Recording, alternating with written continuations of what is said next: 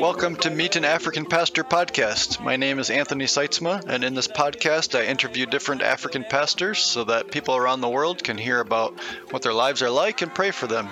And most importantly, this gives all of us an opportunity to learn from the African church. Thank you for listening.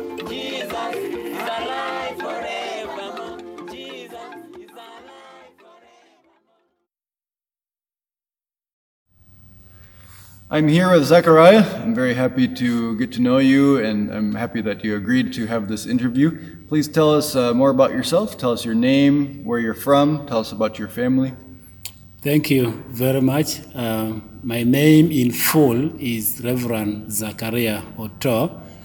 I come from Gulu. Gulu is the northern city for northern Uganda, but specifically the Diocese of Northern Uganda, Anglican. I served as the missions coordinator at the diocese. I am married. God has blessed me and my wife with 7 biological children, 3 boys and 4 girls. Mm-hmm. And they're actually growing up. The boys have grown because I've been married for the last 26 years. Our firstborn is 26 now. He's getting to 27 years. All right. Yes. So I think you were a local church pastor before you were in this position? Yes, Anthony. Yes, that is true. My first posting, I was in a school as a chaplain. Then eventually I became the parish priest. Okay. A parish priest is somebody who oversees a number of local churches. By then I had about 14. I was overseeing 14 churches. And each congregation had a lay reader, somebody called a lay reader. In our church, we call them muluka. So I was overseeing them as leaders. Yes. And tell us the position again that you're in now? Right now, I am the diocesan missions coordinator. I oversee mission work. And where mission involves a lot of things: training, discipleship, evangelism, outreaches. Yes, that's what I oversee now. Very for the good. Diocese. Yeah, we'll hear more about that as we go in the interview. Okay, thank But you. for now, let's start with hearing a bit about your testimony. How did you first come to know Jesus as your Savior? Wow, that's an interesting question. I was born in a traditional home where people go to traditional church, and I was raised there for after about 12 years. And between there, I started realizing that I needed something more than what we normally do, going to church every Sunday, following the tradition of the church, like the sign of the cross, putting on long rosaries. I was like, So by 15, when I reached 15 years, I changed my school. We were taken to a school founded by the Roman Catholic. But now I changed my school to a school founded by an Anglican. It's called Anglican Native School. So when I changed my school, way back, that was in 1988. That's when I changed my school. So from that time, I realized the Anglican way of doing things varies. I started listening to people preaching, and their preaching is different. 3 key things: they also give opportunity for you to read your own Bible and understand it. They also give opportunity for you to preach where necessary. I started getting interested into it. Then we were taken as students to a convention of people who are saved. When I reached there, I said, today I think I need to give my life to Jesus Christ. That's when I got saved. That was 89 November. I still remember the date. It was the 18th on a Sunday evening. So when I gave my life to Christ, I think that was the day I now met Jesus personal. And I started taking my faith personally. And since that time, I think I have never regretted why I made that decision. And that decision that I took has helped me, has helped our family, the people that were my friends.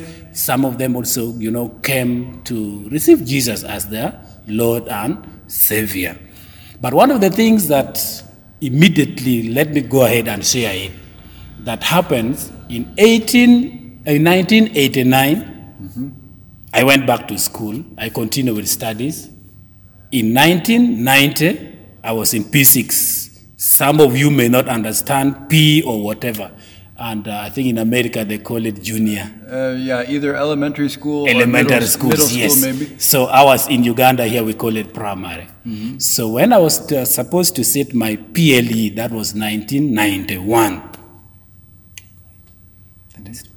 In 1991. I still remember vividly, it was in the evening of the 30th of March 1991. The rebel that was in northern part of Uganda called LRA, Lord's Resistance Rebels, or Lord Resistance Army.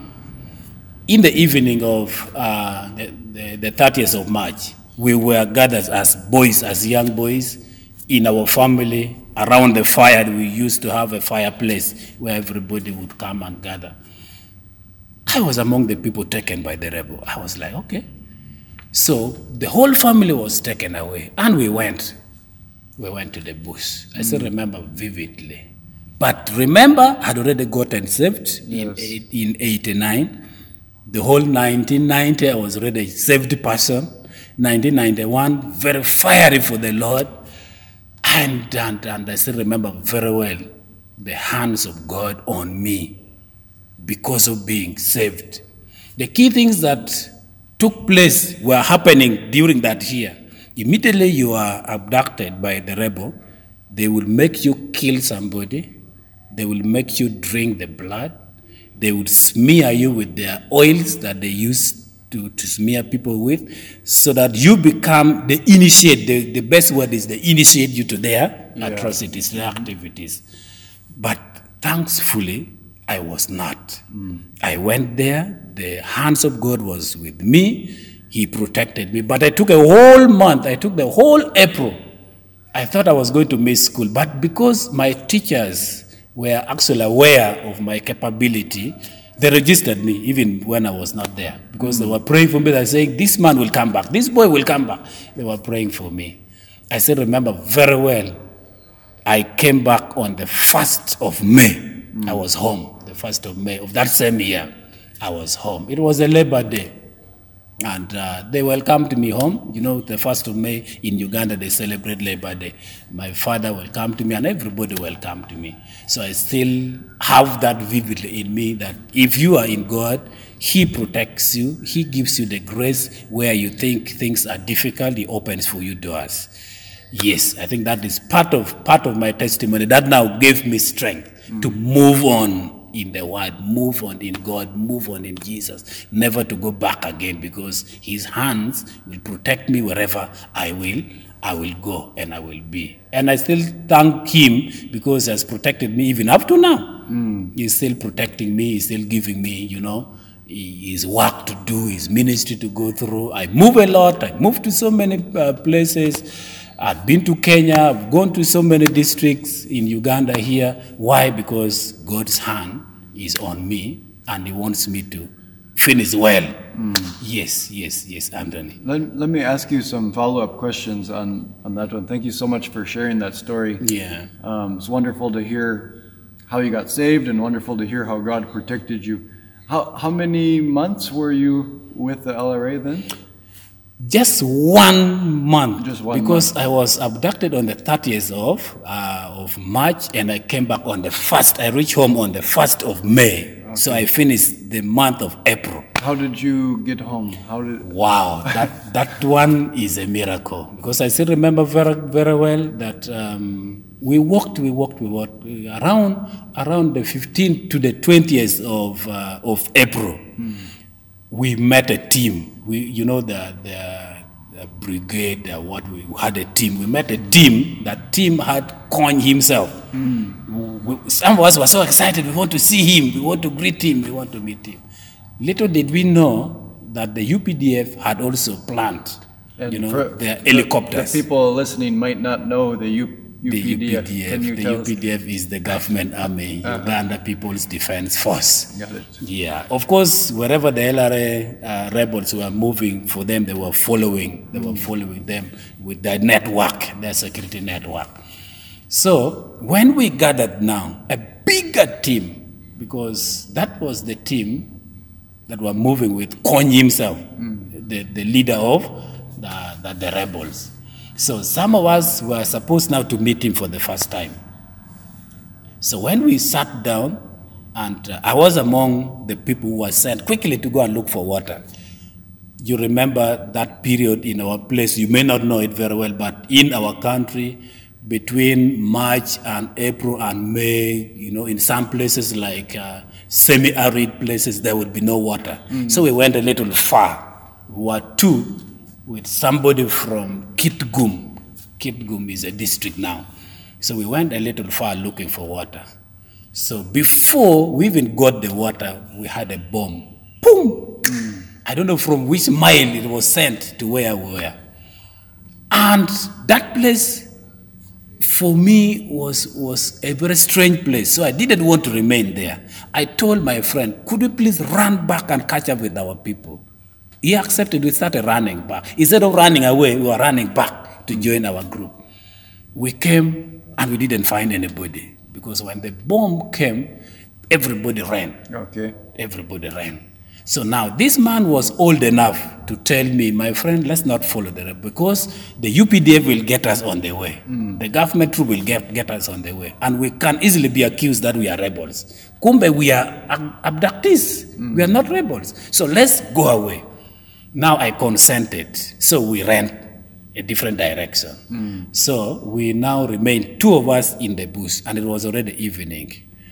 So this man knew the place. He's a hunter. He knew the place. He used to go hunting in that place.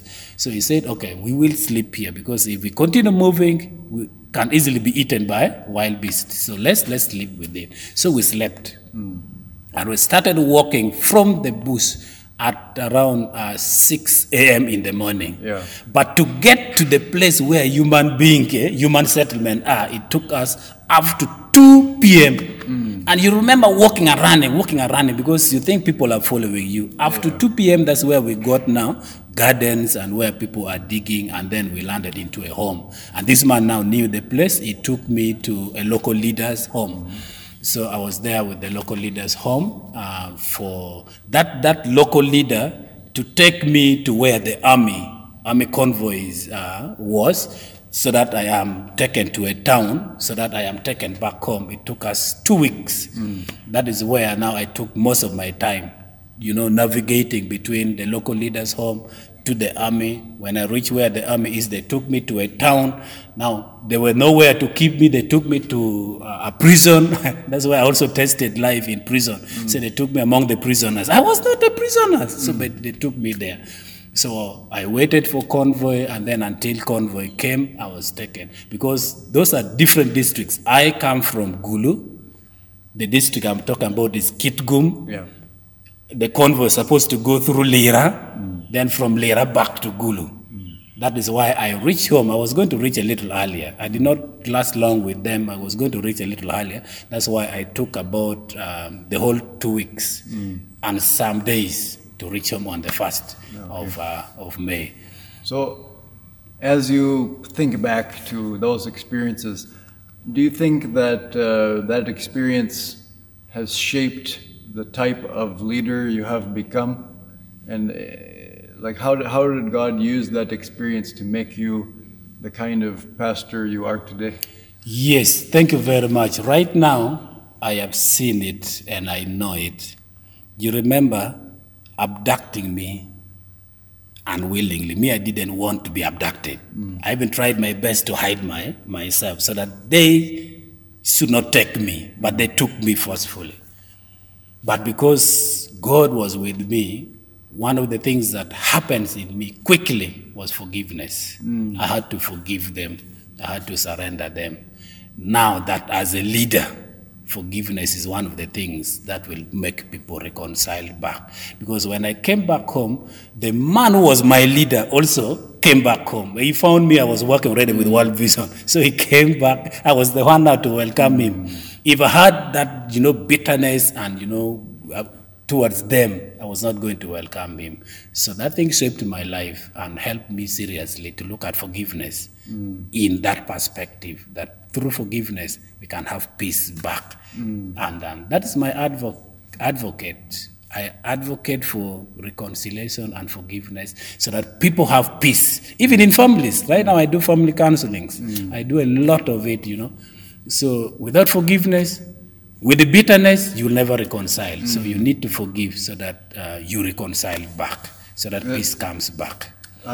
When you were sharing about that, it reminds me of one of the things I was learning about some years ago, that with the LRA, the Lord's Resistance Army, as people are captured or as they come back, it's like there's a discussion whether those people should be punished or whether they should be forgiven and focused on reconciliation. There's also what is that called? The International Criminal Court. Yeah. So do you have any opinion on all of that kind of discussion? One of the things that the government of Uganda came out with was amnesty. Okay. Yes. So amnesty advocated for reconciliation and forgiveness, and that is how we came through amnesty. Now the issue of the criminal ICC, that one I have no opinion about it. Okay. But our leaders, the leaders of Chule sub-region, advocated for amnesty. Even Coin can still get amnesty. Okay. But the government says, he has done this, we can take him to ICC, that is theirs. But locally there, amnesty is one of the things that we advocate for. Okay. Yes. Well, thank you so much for sharing about that story. It's a very interesting topic. It's people have really suffered in this country going through that.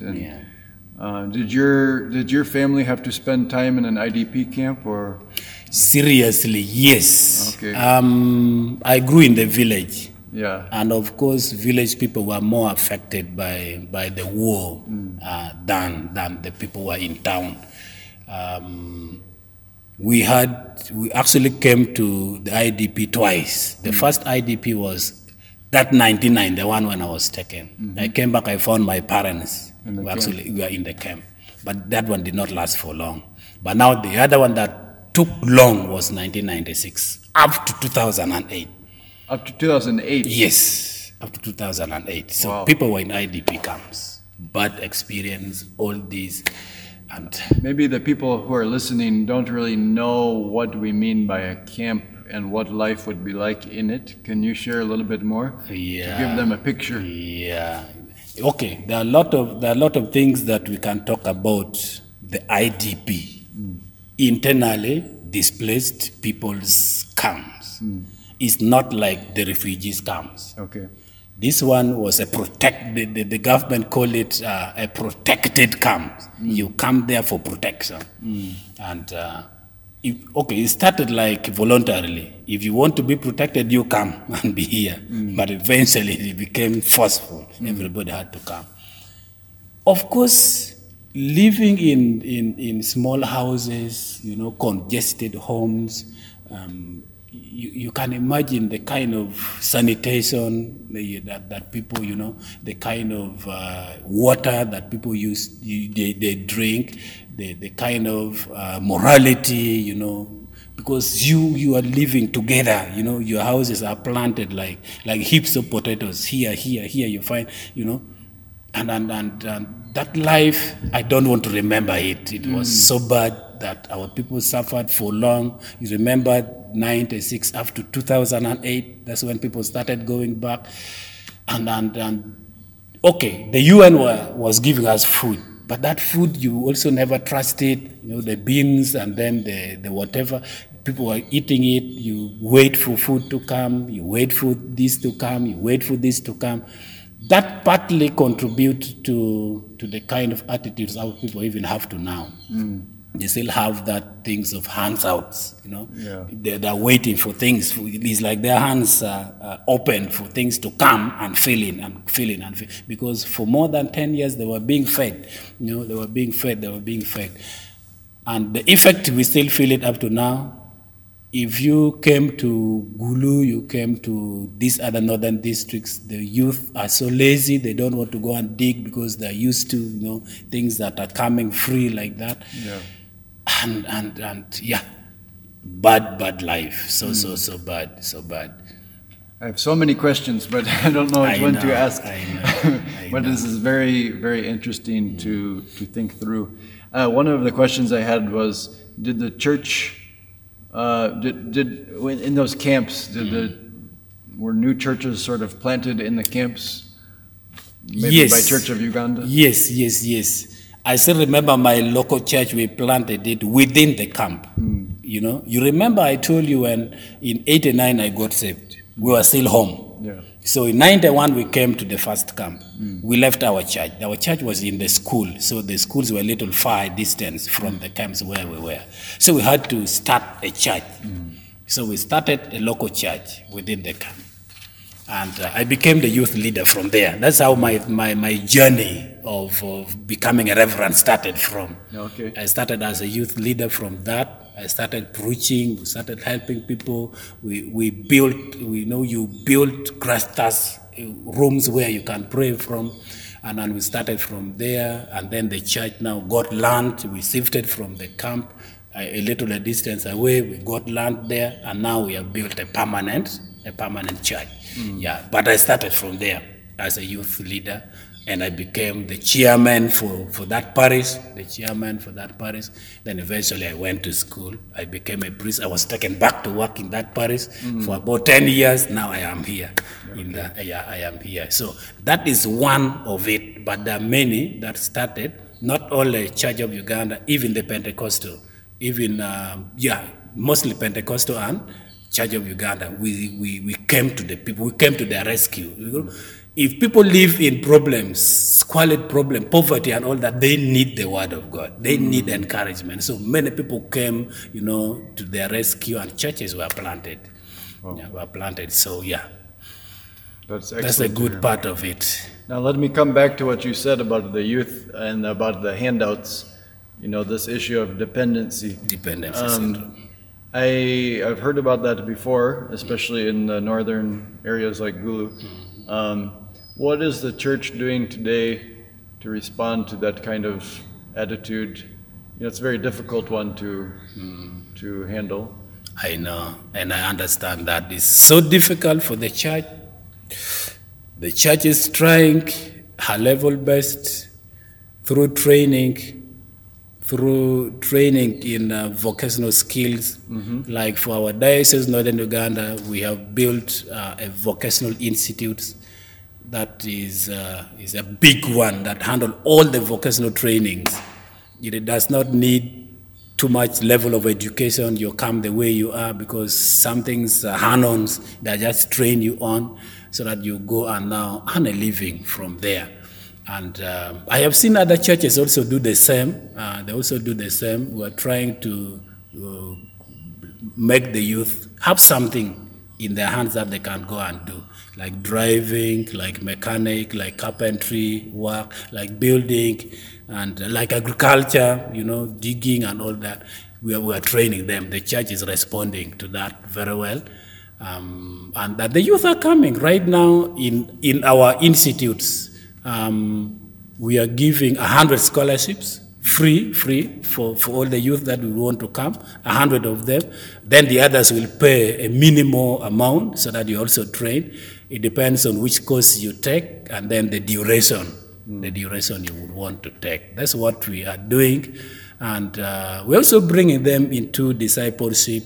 They entered into drinking. Most of them are now wasted into drinking, and COVID also came and helped us, because most of the drinking joints were closed because of COVID. Dancing, disco and all that are closed. But still you find some of them go there. But that is what the church is doing. We are trying our best to make them come and understand that you can do something. You can do something using your hands. And those that are responding are doing well. They're doing better. I think also you yourself are a very hardworking man. Does it help when they see your example to follow? Yes. And people like you. Like my children, they're taking up from me. Because me, I go to garden and I dig. Yeah, I don't only, I do ministry, but I also do my work at home. I have gardens that I dig. Right now we are harvesting groundnuts. I have harvested rice. My boy called me, they sold it yesterday that, Daddy, we grinded 170 kilos and we sold it. Yeah. So we go and we work in the garden. We work. And some of them are, they say, yeah, I want to be like you. I want to work hard. And then, some of them comes for counseling. What can I do? You tell them, you can work, you can do something. You can make a difference. You can make a difference in your life and in your family. Yeah. Not only me, there are many people that we can learn from them. Yeah, we can learn from them, yes. Zachariah, that's very encouraging. Thank you so much for what you're doing. That's a good transition, I think, to the other topic I wanted to look at, which is more about your work today. Yeah. So tell us more about the mission work that you're doing and the different ministries that you oversee. And, what does a typical day look like for you in your ministry in New York? Wow.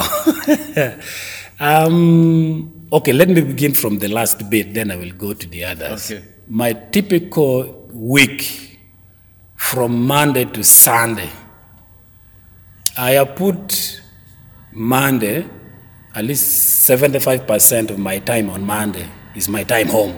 Good, that's good. Is my time home. But Tuesday, I am in office. Wednesday, I am in office. Thursday, we have a discipleship. Friday, we have a prayer with the mission team. I have a team that I call mission team. We normally have prayer fast with them every Friday. Saturday, I am home. But a lot of, wedding, burial, and all, sometimes I take and go for those. And Sunday is a difficult day for me because I have radios that I go for. I do radio ministry. So radios that have given us airtimes are about 4. So I have to run from 7 in the morning and end. The last one ends at 6 p.m. in the evening. So my Sunday is just difficult. That's why 75% of my time off Monday, I am home.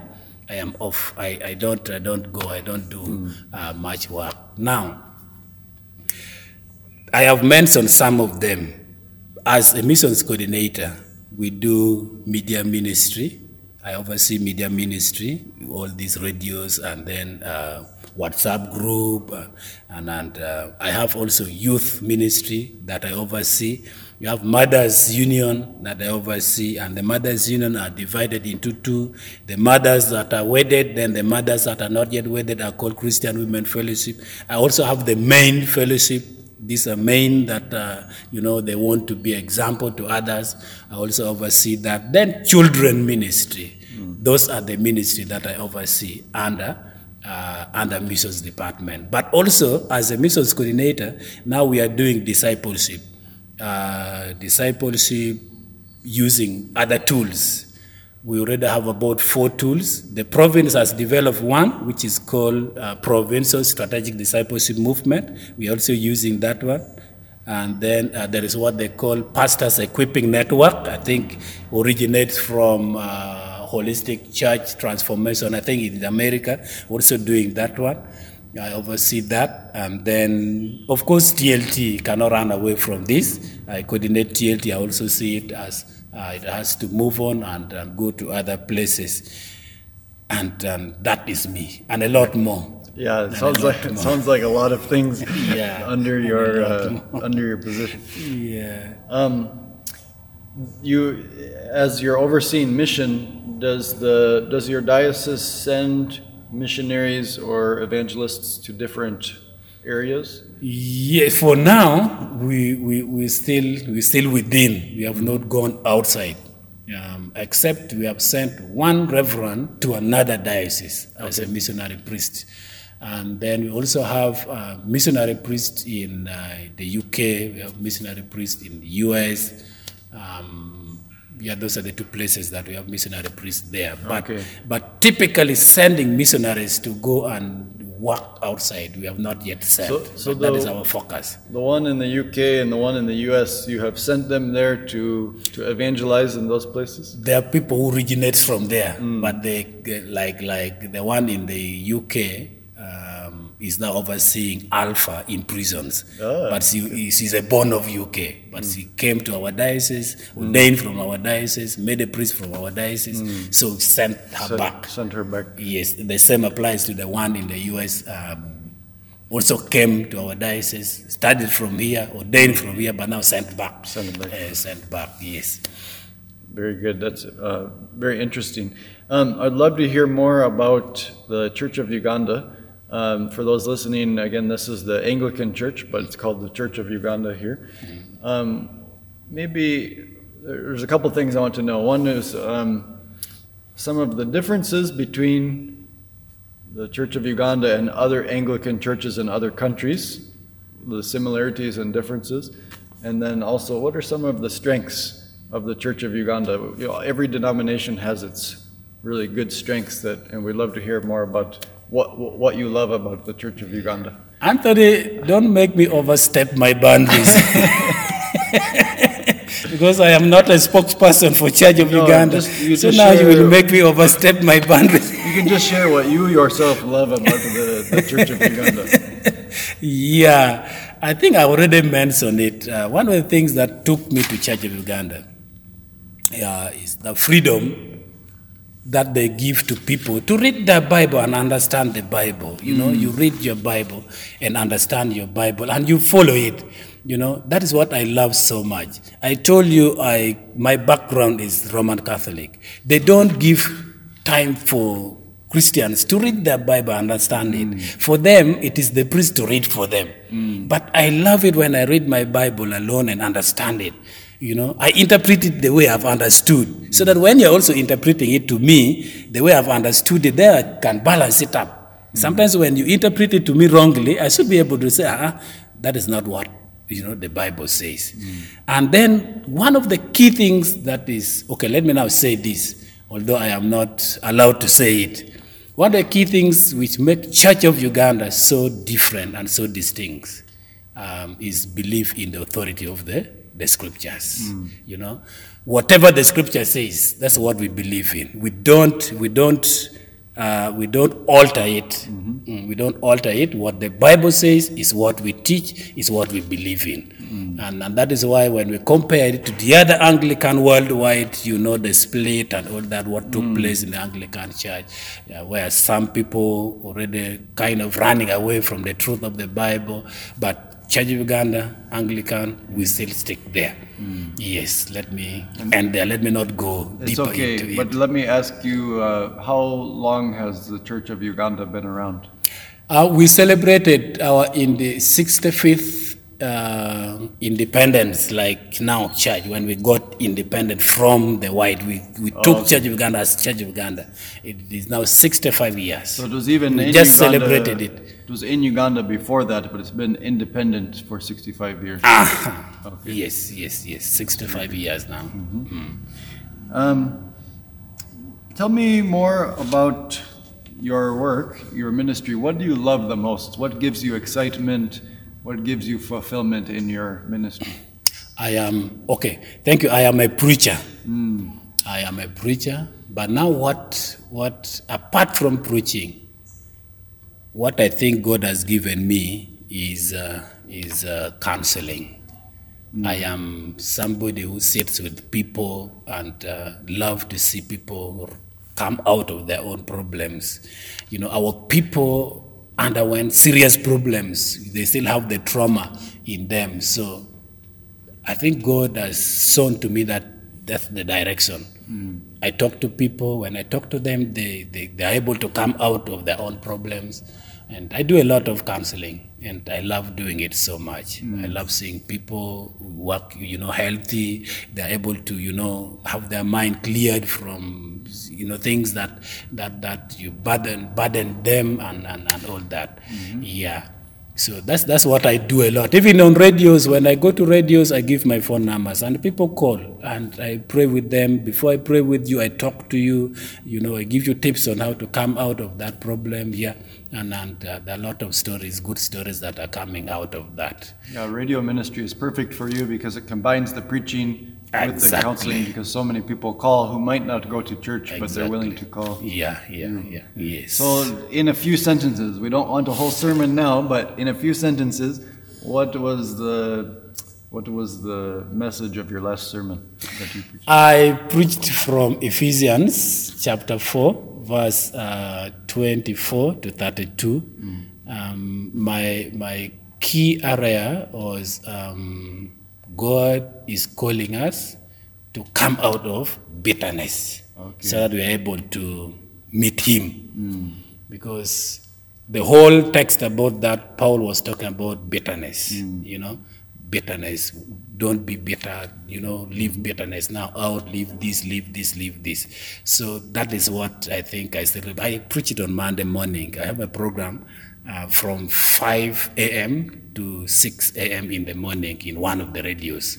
So that was my text, and my message was bitterness. And people called me and said, "You talk like this, you touched my heart.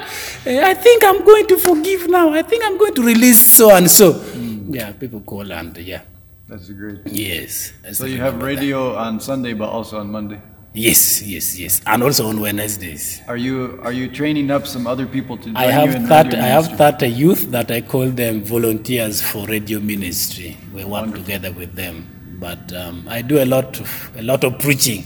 They help me sometimes when I'm not, like right now I am here and I'm going back after Sunday. They are the one now taking care of those take radio over. ministries. Yes. That's great. Yeah.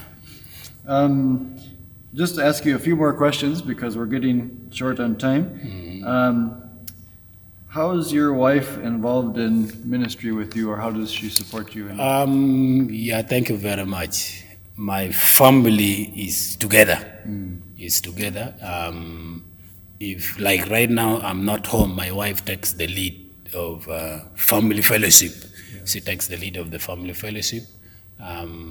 She did not go to school so much, so such that I can also take her to preach, and I do that. But when we're in the local church, I would make her also preach. She will also preach, and she also work with the mothers. She helps me a lot. She works with the mothers, sometimes with the children, because she loves children. And some of the ministries that we do together with her includes discipleship. She also comes for discipleship and sits with us. And especially family discipleship, that one is perfect. Yeah. She's okay. And of course, she does most of the things. Now that I am not home, she's the one looking for food to feed and praying for me and praying for our children. Yeah, but I think we are working together. Yeah, it's great to hear that you're working together so well. Just the last couple of questions here as we close. How can the listeners pray for you or your church or your family? Thank you very much. Praying for my church as Church of Uganda, Diocese of Northern Uganda. Right now, we've just enthroned a new bishop. The other one had retired, and is, I think, 1 week old in office. Not even 1 week, less than 1 week. So the listeners can pray for me, pray for our church, so that it takes the mantle wholly, like his predecessors, so that the work continues. Because new leader comes, new strategies also. So we pray for him that it takes up well, and then so that the other ministry arms can also fit in very well. Praying for me, pray for strength. I have a lot on my desk. Yeah, I can see that. So let them pray for me, and so that God gives me strength. And then like you also come in my life, you support other arms of the ministry, so that we work together, because alone I cannot manage. For my family, I have children in schools. You pray for them so that God gives them the wisdom and they're able to study and finish well. I have already 4 of them are supposed to be at universities. So one has not yet gone. She sat last year, supposed to join next year. And her name came, she's supposed to go to Gulu University. But already I have 2 could have finished, but they struggle with this COVID and all that. Their Yeah. results were not coming wholly, and others are missing papers. And they're trying to sort it out. They have not yet completed up to now, 2 of them. And another one joined during the COVID. They were studying online. And you know where online is, you need a computer, you need smartphone, you need data, you need this. So as a family, we need your prayers so that God, who gives us that family, gives us the children, would also take care of them. I think, yeah. That is great. People will pray for you as they listen. Thank and you. very last question. People who are listening, some are from Africa, but many are from North America or other countries around the world. Let me pick North America, since that's where I come from. Yes. Do you have any specific encouragement or message you would like to share with them now as we close? Yes, Anthony, the way I interact with you and with TLT, I know that you come from a Reformed church. Mm-hmm. Let us stick to the Bible. Let us stick to the Bible. And we're also praying very hard that we need to now come and begin to minister to them. We are praying that God should give us the opportunity so that we come back to North America and begin minister to them and preach the word. In Africa, we still act for the word and we stand for it. Yes. Yeah, our word is not yet completely polluted. We still stand for the word. So I want to encourage them to continue with what you people are doing, because you're doing it very well. You stand on the truth, and that is why you are here and working very well. I think God will also continue blessing you. I also want to encourage them. There is a saying in Africa, let me now say it, that the white have the money. For us, we have the word. Let them give the money so that we give the money.